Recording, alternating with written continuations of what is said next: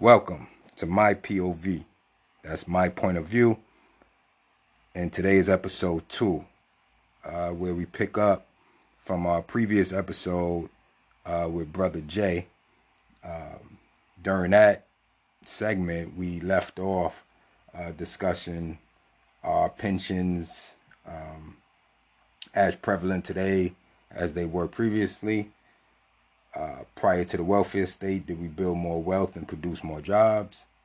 And women in leadership roles. Pretty much discussing how women raising families without the father present, and how has that been for the household, for the black community, be it positive or negative. And we would pick back up on that. So without further ado, I'd like to welcome to the POV platform, Brother Jay. Hey, what's going on, Jay? What's going on, man? It's a pleasure once again, to be joined with you and to go with some of these topics that are very touchy. But I think it's for us to do it, so but it's a pleasure once again. Yes. Likewise, it's a pleasure to have you. It's always great to build with you. To have scholarship conversations, and shed some knowledge to the people. So without further ado, I want you to touch on what you were addressing in the previous episode in regards to women in leadership roles and raising a family without the father present. Yes, that subject, we were going very deep into that subject, and I think we were more or less just asking a question from a form of epistemology, just to know and ask the right questions. And from the welfare state from 63 to 65 under Lyndon Johnson administration, the government came up with an idea to attempt to help not just us, but other people as well. The whole country, which the idea was supposed to be poverty. That was basically poverty stricken. Correct. But it seemed to really take a real effect on us. So in 63 to 65, the numbers was growing. So I'm not going to sit here and say that the numbers wasn't growing, because it went from the 50s to being roughly about 13% of children being born out of wedlock in the African American community, and it spiked around 63 to 65 to 25%. So the numbers was going up. Got it. But with the welfare state, it seemed to take it to a whole nother level, and it really affected us. And we see today it's roughly 77%. I think we did discuss prior with the CDC 2015 data shows that black fathers today are more likely to be in their children's life more than our European counterparts. So there is an equilibrium to the argument. But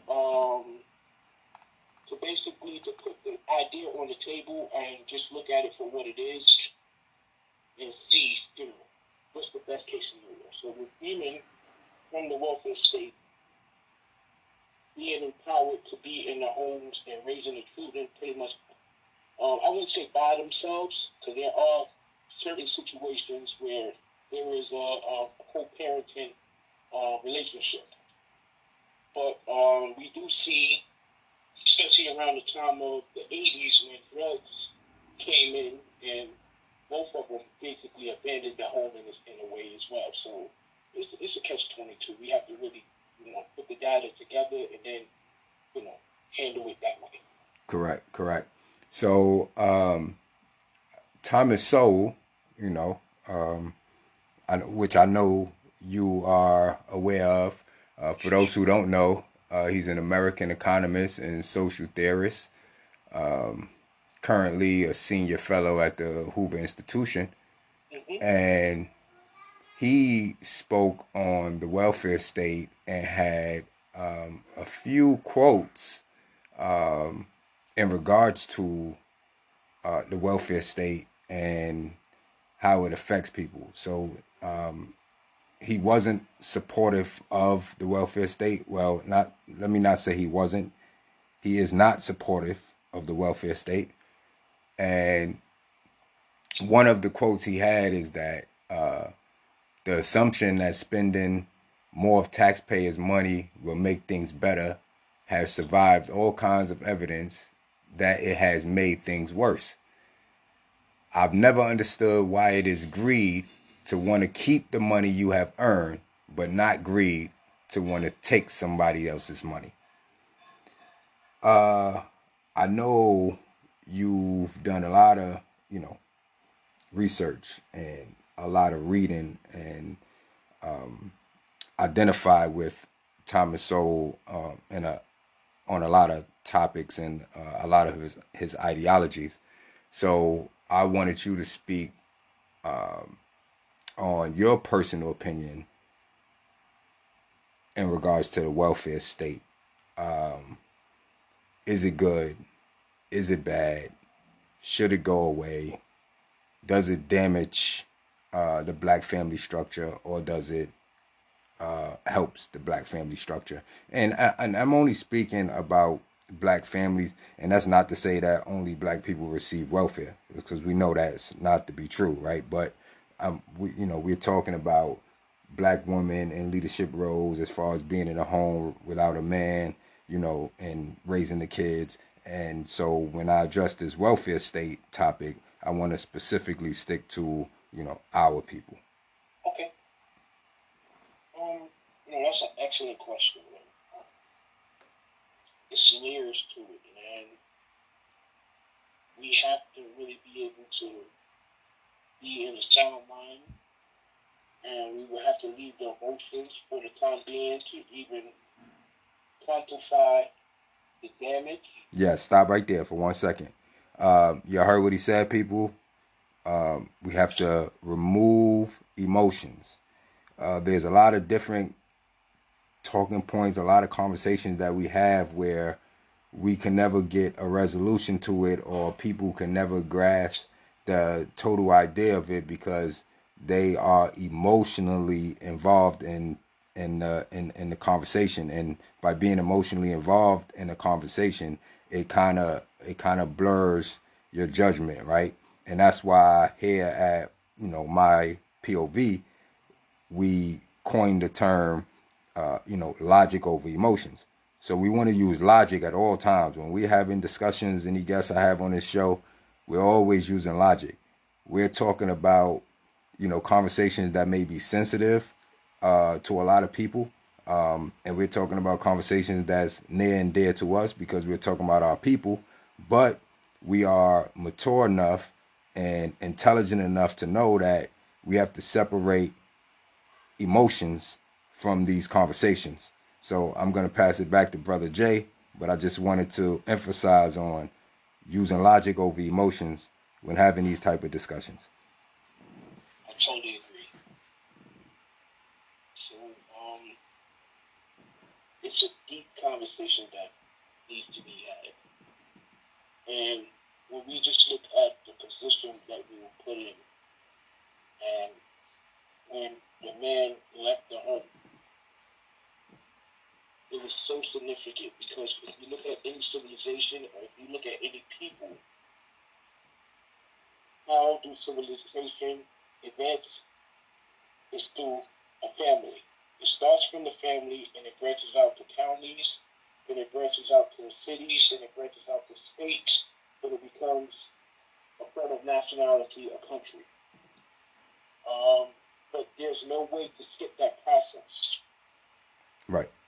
So, with the woman not being in what we would say her natural position, there was a domino effect. And with that being said, you will hear statements where the child, the son, would become the father of the home in a sense, or be the man of the house. This Right. would be the term that's mainly used. And this is where the influence, I believe, when we just look at the statistics, not to say gangs haven't always been, but you start seeing it more prevalent when the father wasn't in the home anymore. And children tend to look for guidance. And if they couldn't get the guidance at home, they would go into the streets. So we start to see these type of territorial movements happening. So it's so many layers to it. I appreciate the woman stepping up. So both sides would need to take responsibility. I'm not here to just put it all on the woman.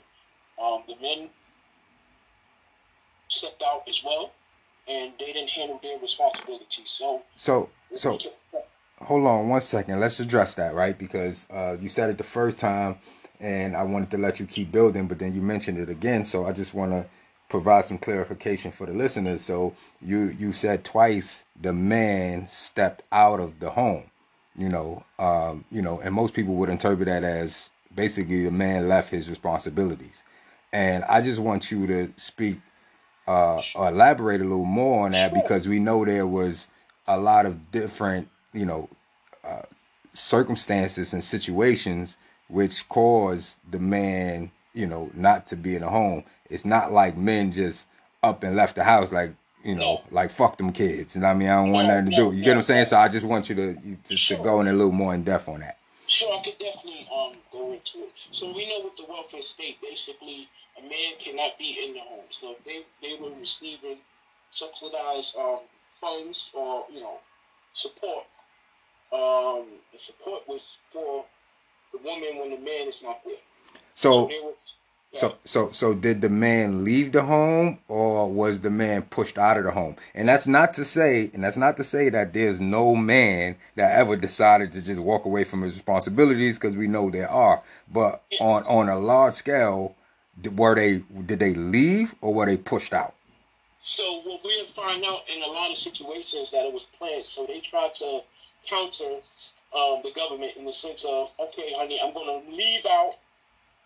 So there was a situation where the man was always there, but they would leave out when the social worker or someone that was attached to their case, they would walk out. They Right. would leave. Right. So, they couldn't leave any of their items there because if the social worker would see that, that would show that there's a man involved, and then you don't need the funds or you don't need the help. So there are a lot of cases that this occurred as well. That's why I said it's very loaded, and there's so many layers to it. So we have to be able to really look at it from all angles and then make the determining factor, and then be able to differentiate, was it right or was it wrong. Right. Agreed. I, I So like I like to just brings clarification on that, because we living in a day, a society where people catch a soundbite and they run with it, and it would be interpreted as if men just walked away from the responsibility. So that's why I want you to speak on that, because it is multi-layered, and there are a variety of reasons why things took place the way it yes, did, right? Even with you saying, the man knowing the situation is like, okay, oh, you got an appointment, a social worker coming over on Tuesday. Okay, well, I know I'm gonna leave out, or whatever the case may be, for that particular day, and when they come over, like I don't know if you've seen it, but for anyone that watched the movie Claudine, that pretty much showed yes, it and signified exemplified, yes. When what you the had wealth all the exactly, photos, when the man would come, yes, and he would have to leave when so yes. yeah, Yes, this is what was actually happening in the 70s, early 70s, late 70s, all the way to today. No, I mean mid 60s. This is when it started, but then you start to see a transition, and it put us in a deficit. I'm one to understand when you're looking at the statistics, you see jobs aren't those that produce wealth. It's the ability to control your resources and commodities mm-hmm. that make people wealthy. So I'm not in here trying to attempt to say that jobs are the way, but in that time, to piggyback off of what we were talking about with the pensions, the baby boomers were able to they had stability because of a job, because they were staying on jobs 40 years, 50 years, and a lot of them didn't have college degrees. So they were, this was the trade era. Trades, yes, So trades. the trade eras was extremely important to building up, but we still didn't build up the idea of wealth to be a dominant power in the structure of America, what we call today. And I know, well, I have a theory on why that is, right? So we addressed during 1960s, before 1960s, where a lot of the men had these different trades, right? Where they can do work with their hands, and they was able to provide services in the community and sustain a living like that. But then we also know that the black family were was the main reason, and financial support behind some of our black leaders, Yeah. i.e., Marcus Garvey, Yes. Malcolm X, Martin Luther All King, the above. right? So with them making, a decent living, they were funding these organizations and people that was leading the charge in these movements, as well as offerings and tithes in the local churches and stuff, right? So we've always gave our money away more than we saved it. Believe it or not, the first black business was the black church. Believe it or not, just to piggyback off what you were talking about, I think it was in 1856, if I'm not mistaken. Richard Allen and Alexandria, sorry, Cromwell were the two who funded the first African Methodist church, Okay. and it was based upon business. It was really a business industry. It was a part of the business industry, and it was also used for its influence on the black community. You already know that. It was they would put people, the clergies, in these positions so they could touch the people. Right. So we know power today is based upon a strong influence because the people that we talk about that's the power, the leaders, they have all the money. They took all the money in 1913 under the Federal Reserve Act. So they were able, these central bankers were able to control to China, Japan, all the above through the central banking system. So we know that they control the money, but the main objective is the influence. Just to piggyback off of that. And I Gotcha. think we can continue on. Yeah. No. So I just wanted to interject and state that fact in regards to you know when we were established, structured family, were generating a decent wage and income through the trades, right? Mm-hmm. Be it plumbing, electricity, roofing, fixing cars, whatever it is, right? Yes, all the above, Yeah, yes. right. So I was just stating the fact that the money that we were receiving outside of taking care of our family, we were putting it out in all these different through all these different avenues, Yes. and it kind of stagnated us building wealth. That's the tone. Huh? That's definitely the con. You hit it right on the head. Right. Not to cut you off, but that's the con. I was just talking about the pros and the cons of, and that's very important. The pros and the cons of the family, the black family, and what we would call Jim Crow. Right. That was the problem. Through the statistics, they showed that we were the number one consumers at that time as well.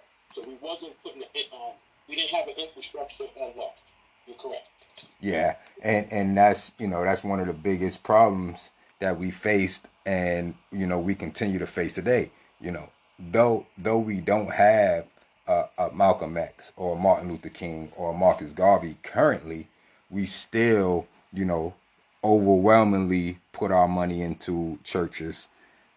We still overwhelmingly fund different foundations and organizations who we believe have our best interests at hand, or are Mm-hmm. trying to move the needle for us. And on top of that, we're the number one consumers. So we've always put money out and never never put money in collectively amongst just, us, the community, and building wealth in the community. Mm-hmm. I think we always had a false sense of what progress and what building a community is, and that's why we always felt that when we was donating these funds to these leaders and organizations that we were doing our part, right? Mm-hmm. Just by doing that, when what we should have been doing was a lot of what Malcolm X was talking about, right? Or should I address him as his name before he left this earth, which was Malik Al Shabazz. Did I right? Correct? Yes. Okay.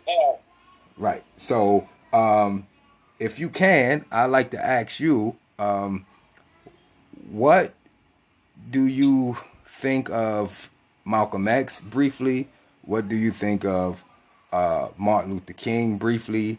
And then who do you feel had the best path forward for our people? Excellent question, brother.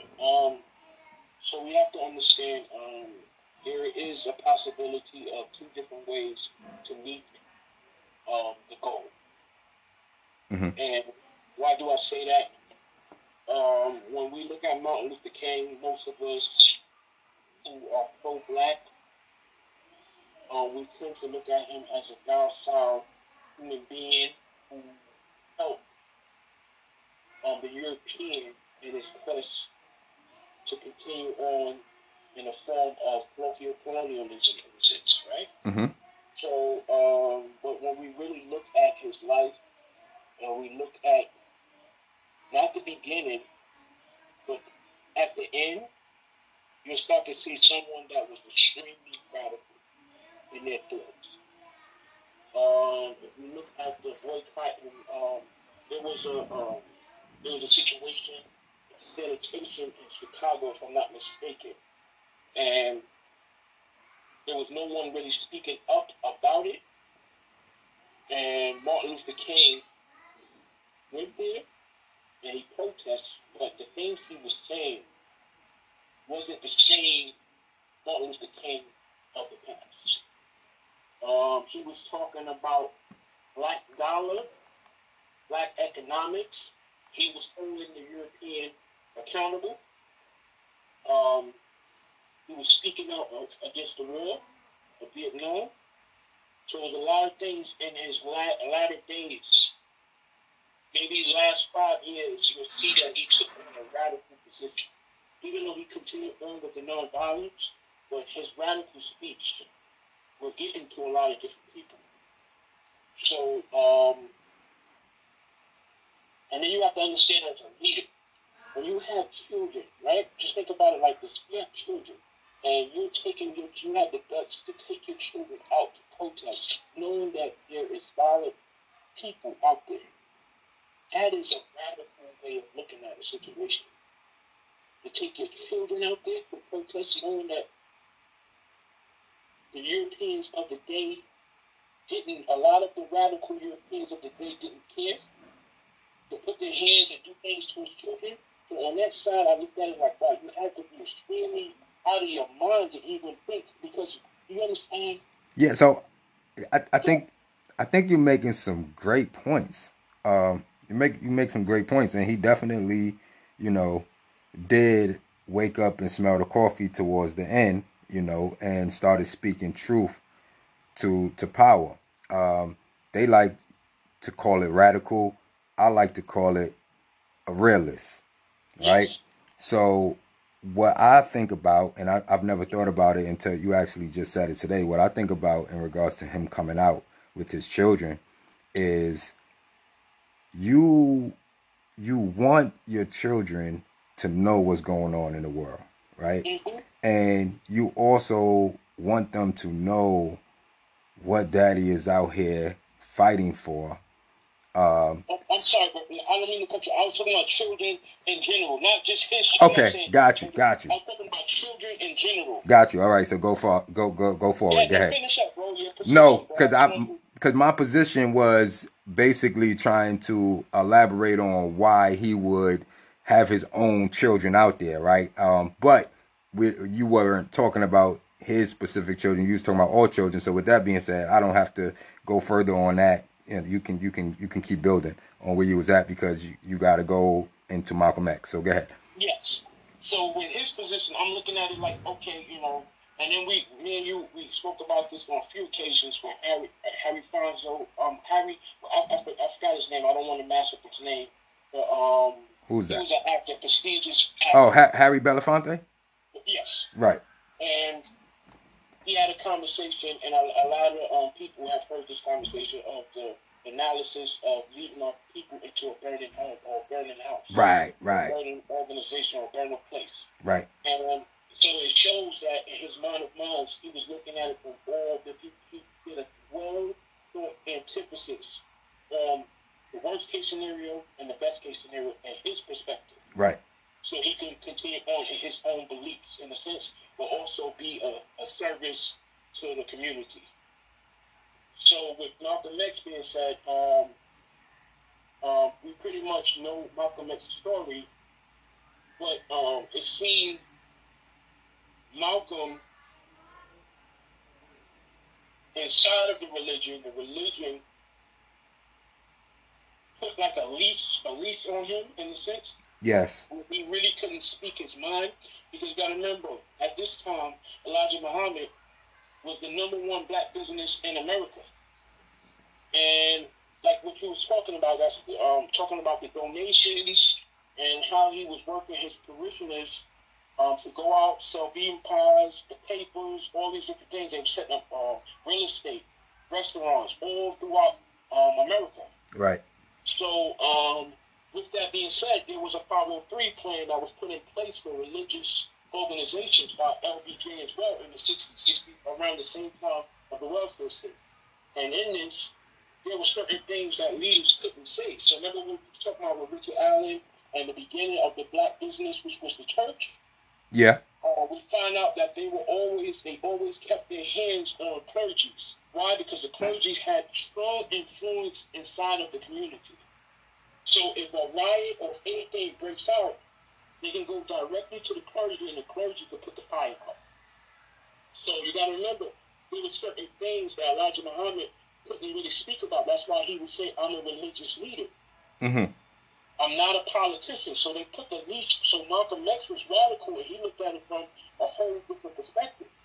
He knew when to put the religion to the side and deal strictly with the people from an intellectual perspective. And the people that he surrounded himself, like John Henry Clark, all these different prestigious historians, yes. He really wanted to understand what was happening and why was it happening. So the religion put a leash on him, and when he was able to come outside of the religion, then he started to become more of a logical thinker. He was an intellectual. Absolutely. Because he was looking at it not from a black and white thing. He was looking at it from a civil perspective. Correct. Meaning he was going out to go to the UN and show America for the hypocrisy and her being a hypocrite, speaking out against certain things and not treating the people and treating us as second-tier citizens. So this is when things changed. When he went out to the UN, and then he was one. Remember, there's a European Union. He was trying to set up an African Union, where he was going to different head of states to come together in a Pan-African perspective. Correct. So his effect was going to be way different than the Malcolm X or Martin Luther King effect, because this was an international conglomeration. Absolutely. And this is why this is what put the FBI. We got to remember the FBI. They had a position, no doubt about it. They were looking at Elijah Muhammad because Elijah Muhammad had like we said, the #1 black business in America. So they were tapping his phone more than anybody else. But when he transitioned outside of Elijah Muhammad, he became a real problem. He was the definition of the Black Messiah that who was afraid of. Right. So basically, when he transitioned out of religion, right? Because Yes. to the white power structure, right? If you're a leader, a black leader, but you're religious, right? I.e., Islam, Christianity, Judaism, or whatever it is, they really don't fear you as much because, like you said, you are confined within that religion, which we know religion was created by them, right? So if they develop religion and you're a black leader who is a religious leader, they understand that their structure that they design is going to keep you confined to certain things, which is why, because Malcolm X wasn't on that, and he was able to step away from religion and speak straight to what was really going on in the world. That's why he was a threat, right? This is why Black Panthers was a threat. This is why Fred Hampton was a threat, right? They are not known, even though Malcolm X was Muslim, he's not known as a religious leader. Yeah. So they fear people who think logically, independently, and that's fighting for change, that's not confined to their creation of religion. Mm-hmm. And yeah, man, that says a lot. That says a lot. So Yeah, brother. I'm if sorry. no, it's fine. If you want to touch on something else, feel free to. I was about to ask you a question, but it was gonna. No, we can go right into your question, but I was going to say that's the definition of Europeans and the Euro centrism. And African centrism is a thing as well. So I'm not going to say it's just with Europeans, but I'm just saying from that perspective, the status quo is extremely important for the development of pushing the narrative. And the narrative is democracy. So we have to understand what's democracy and what is their democracy. So Right. that's the question. And we can go into that another time, but ask your question. So I was gonna actually read a quote from Thomas Sowell and then ask you what do you think about it and to speak on it a little bit. So he says that if you have been voting for politicians who promise to give you goodies at someone else's expense, then you have no right to complain when they take your money and give it to someone else, including themselves. Mm-hmm. How do you feel about that statement? Okay, so we understand, right? When you're dealing with parties, and there is, like we were talking about, there's a politics, and then there are in the nations, their politics. And the idea is always based upon simple. If you just look at it, right, from 1875 to now, um, when we would call African Americans to vote in Democrat 90%. So that means 90% of African Americans have voted for Democrats. Mm-hmm. Um, Democrats have given us the same story over and over, all over 100 years. What they will do, what they're going to do, and when they get into office, we see that they go directly and they feed the hand that fed them. And who are the the people that fed them? Um, this happens through lobbyists. Lobbyists are the ones who control legislators. Legislators are those who create the law.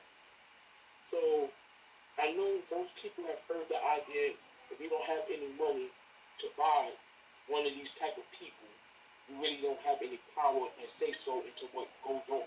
Right. And this is factual.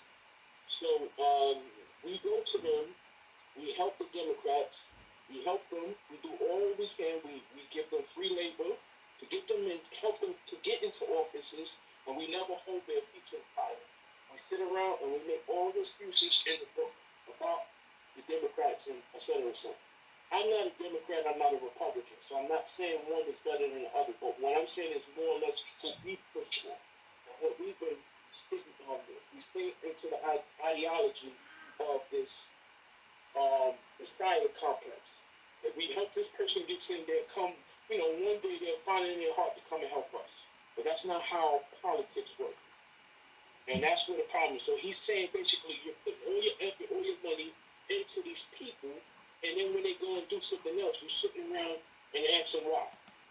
Instead of putting it, taking the money and controlling the lobbyists. Correct. Those are the people that control everything that goes on when it comes to American politics. And you gotta remember, America is at the forefront of what goes on into this world. Our dollar is in 70% of the world. That means every place our dollar is being used, it shows a dominance. It shows hegemony. It shows that we counter these certain places. So we have to understand that you can't go to your politician and not control them. Don't give them anything. Don't give them an agenda. Because they tell us what agenda that they're looking for. If you notice, they already have the idea of what we need instead of hearing it from us. Right. They already have the best case scenario for you. Because they don't think that you can think for yourself. Right. Which is... Sorry for the long soliloquy, but I just wanted to give an understanding of what is going on and what he's talking about at this moment. Yeah, no apology needed. It was brilliantly stated, and I agree. I tell people all the time, like, if you're an investor, Brother Jay, right? Mm-hmm. You're wealthy, you're rich, and you're an investor, right? And you invest in, up and coming businesses, right? And someone come to you and they have this great idea, and they like, hey, Brother Jay, like, I got this idea. I want to do this. I started this up, this business, but I need $1 million to get started, right? Are you going to give the person the $1 million, wait 6-7 months, then come back to them and ask them for, your return of investment? Or are you going to say, all right, look, I'll give you the $1 million, but this is what I want in return. This is what I want as far as stakes or stocks in the business, right? You're not gonna give that $1 million away and just say, hey, do what you want to do with it and see me later, right? And we'll discuss how I get paid back later. No, before you hand over that money, you're gonna have everything in writing as far as what they're gonna owe you, correct? Of course. And I feel like that's what we need to do with our votes, right? So for one, I'm gonna go on the record and say I don't vote. I don't believe in the voting system. But for anybody that do vote, and if I was to ever begin voting, it would only happen if we are voting that way. We have to use our votes as if it's monetary, and we have to give it in exchange for something that's beneficial for us, not just giving it to be giving it and then trying to hold somebody's feet to the fire after you gave them the money, because to me that's working backwards. Yes. The functionality, right? It would be based upon report, right? It wouldn't be you hand over something. If you go to any of these startup companies, right, and you get funded from certain hard lenders, right? When you're dealing with hard lenders, they want to see a report. They want to see that you already did A, B, and C before they give you any type of money. Right. They're not going to just give you money just because you said that you could do A, B, and C. There has to be some type of, we have over 100 years of failure for us to see. So it's almost an oxymoron in a sense. It's insanity. Absolutely. Because the report doesn't show what have they done, what have they shown us. So it almost falls on us. So now with the power of the vote, what happens is when we're dealing with countries, we're dealing with altruism, right? Altruism is the selfless act. It means that you are basically in a form of altruism, you're partaking into something, right?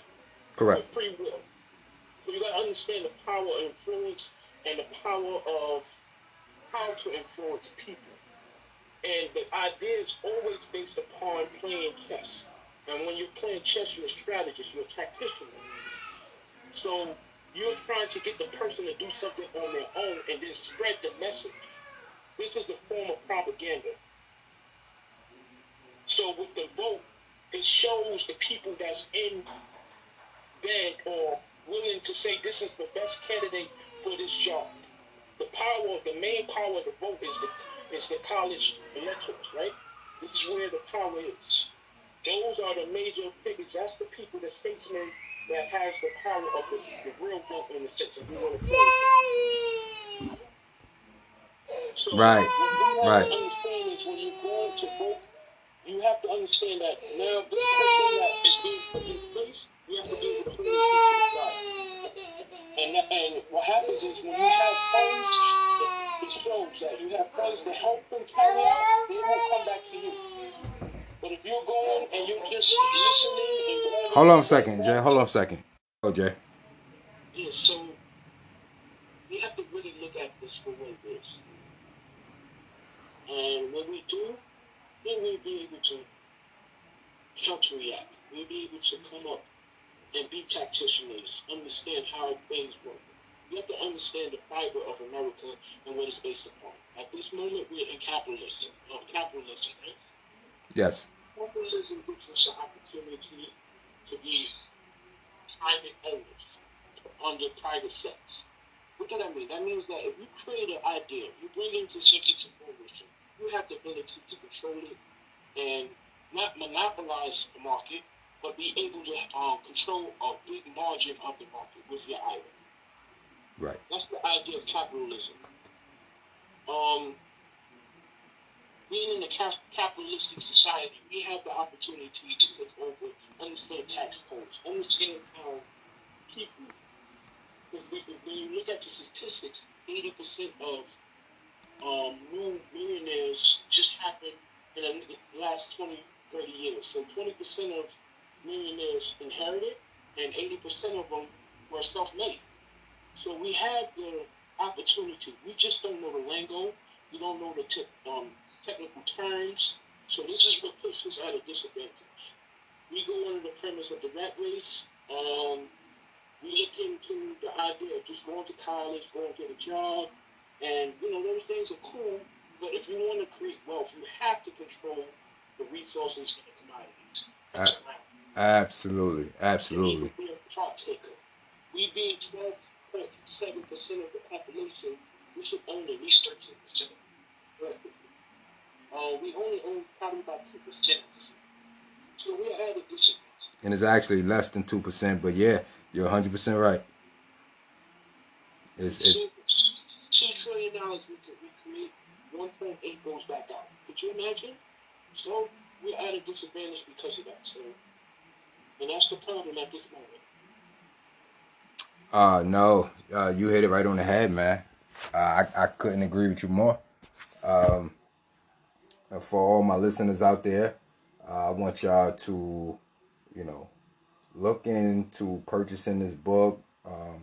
Get the audio version if you like. It's called Outwitting the Devil by Napoleon Hill. It's a great read for those who don't know. Napoleon Hill is the author of Think and Grow Rich, which is the best-selling success book of all time. Let me repeat that again. It's the best-selling success book of all time. It's called Think and Grow Rich. I've read it. It's phenomenal.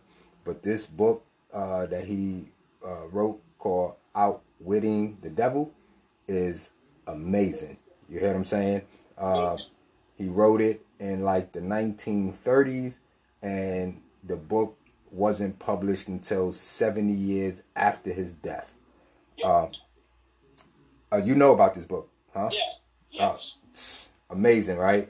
Amazing book. Man, go ahead. Like, elaborate on it some if you wanna give a little insight to the book to the people since you've read it. I didn't know you read it. Yeah, I read it when they first a little bit after when they discovered it because it was in the archive. There were certain things he wrote that didn't come out, and it's like when you look at the fabric of America, and you just see how things are being done, and you see how certain entities were able to monopolize the market. We look at Standard Oil Company. We look at Carnegie, the steel mines.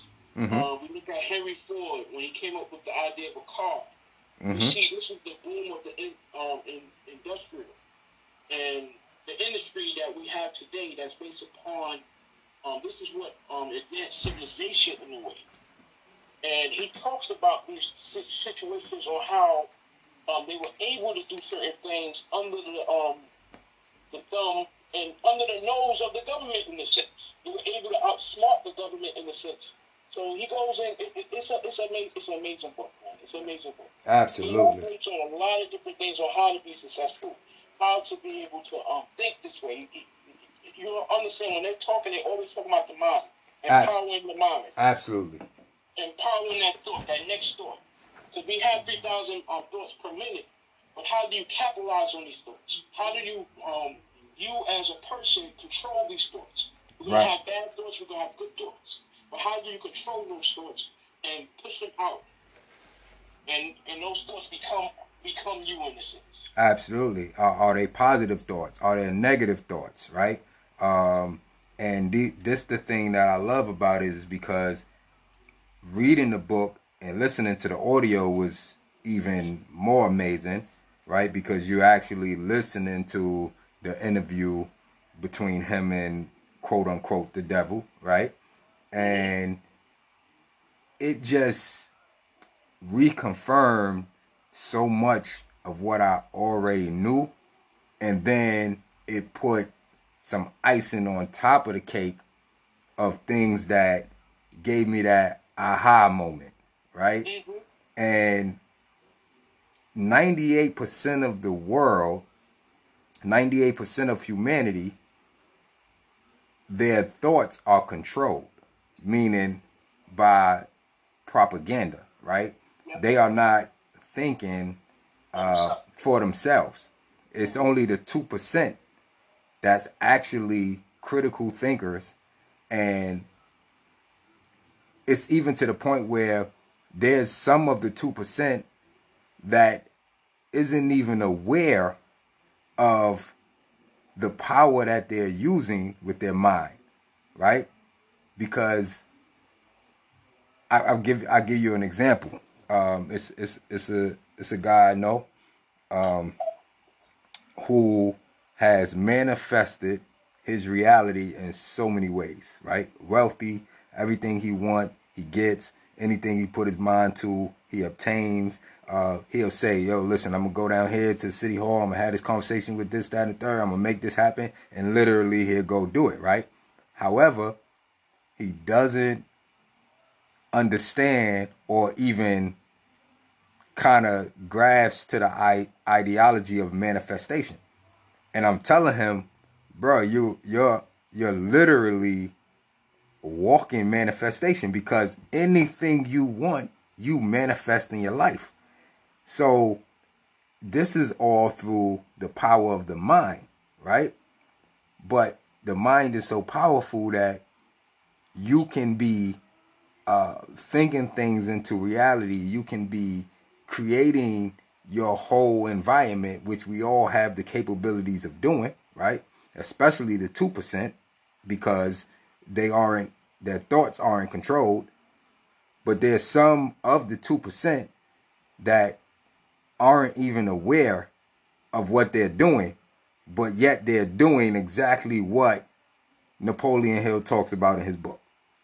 And I just felt that was pretty profound because that just shows that you don't even have to know the actual, things that Napoleon Hill is discussing and then work off of it. You just have to think critically, think logically, think definite, right? And pretty much you have to demand what you want, not ask. You have to say, I'm gonna be this. I'm gonna achieve this. I'm gonna get that. Not, I hope I achieve this. I hope I get that. I hope, because with words like hope and maybe and all these other things, it brings doubt into the mind. Once doubt and fear and negativity and all that shit creep into your mind, you pretty much count yourself out.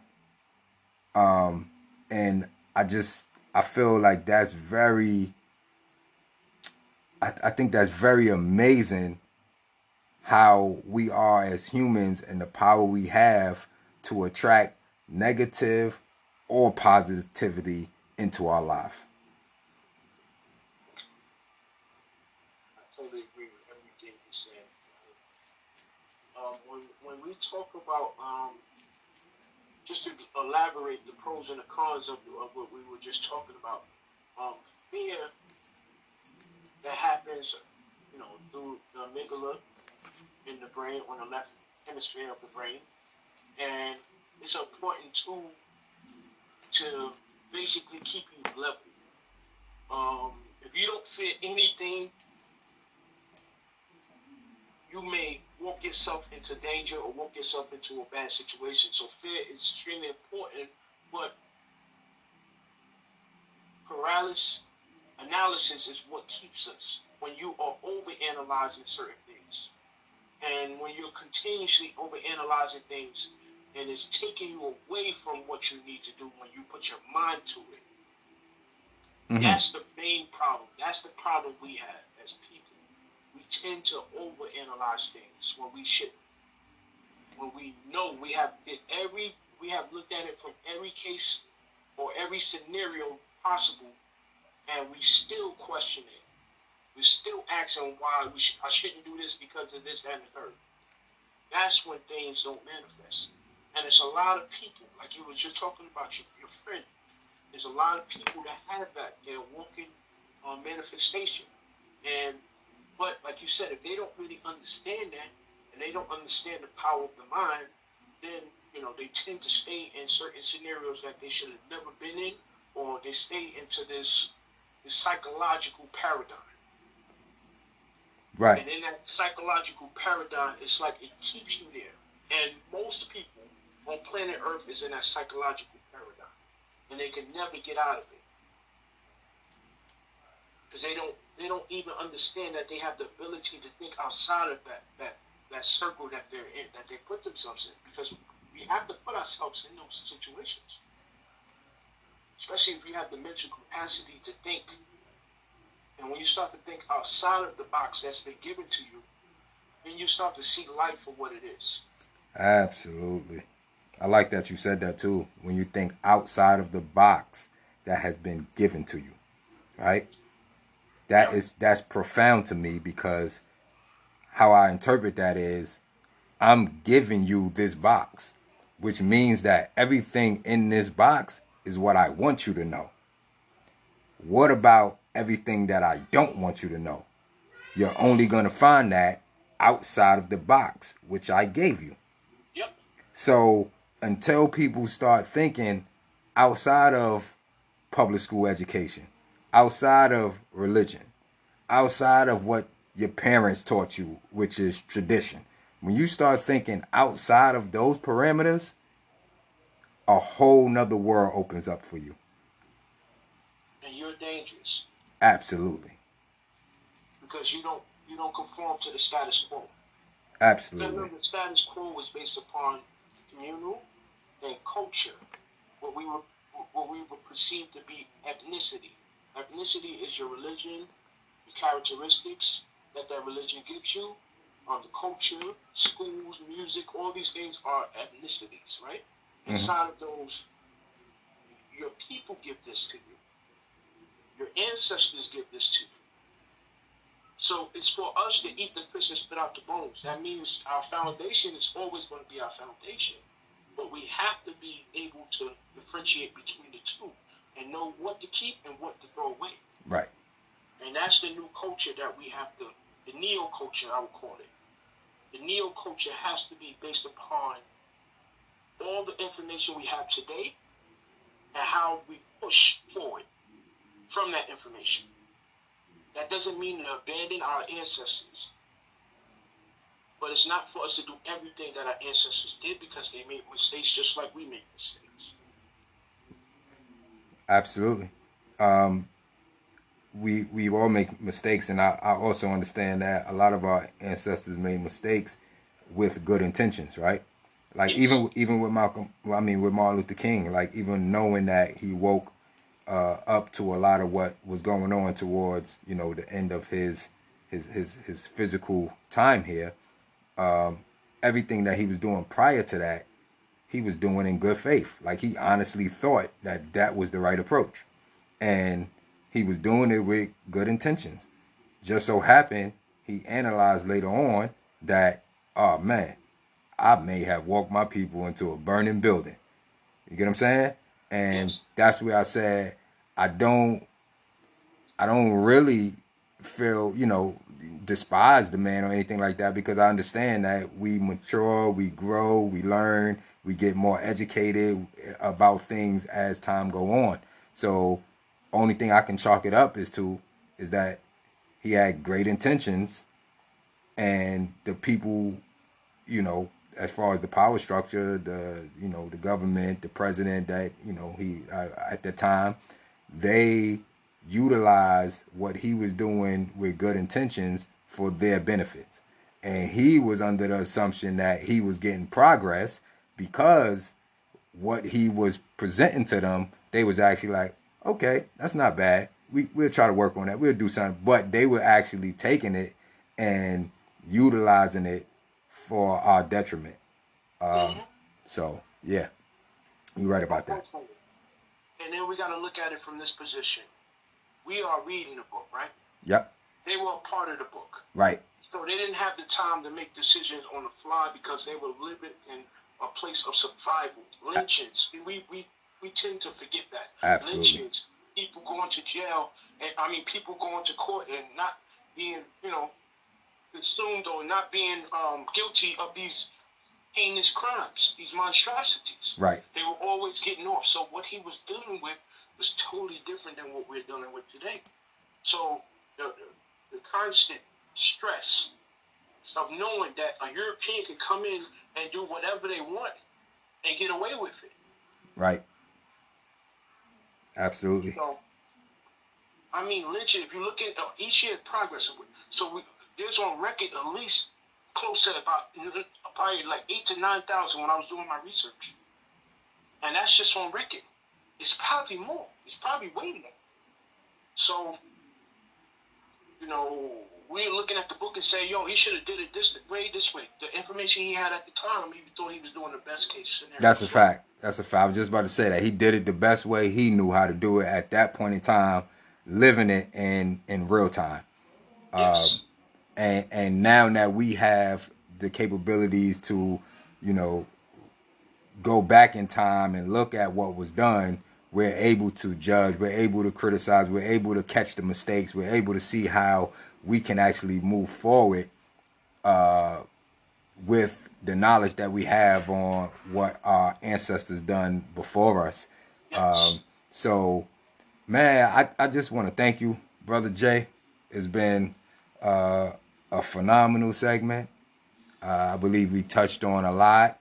I believe the listeners will learn and obtain a lot from this. And I definitely look forward to, getting back on this not topic, right? Because we can always, address certain things like this, but just getting back on this platform and addressing different issues and enlightening the people on different things. You're definitely going to be one of my, frequent guests. I appreciate that. Yeah, no, absolutely, brother. And I just want to say thank you. I appreciate your time. Look forward to building with you, and have a blessed rest of your day, brother. You too, brother. I mean, I appreciate what you're doing, and what you're doing is phenomenal. And I think that we'll be able to wake up a lot of different people.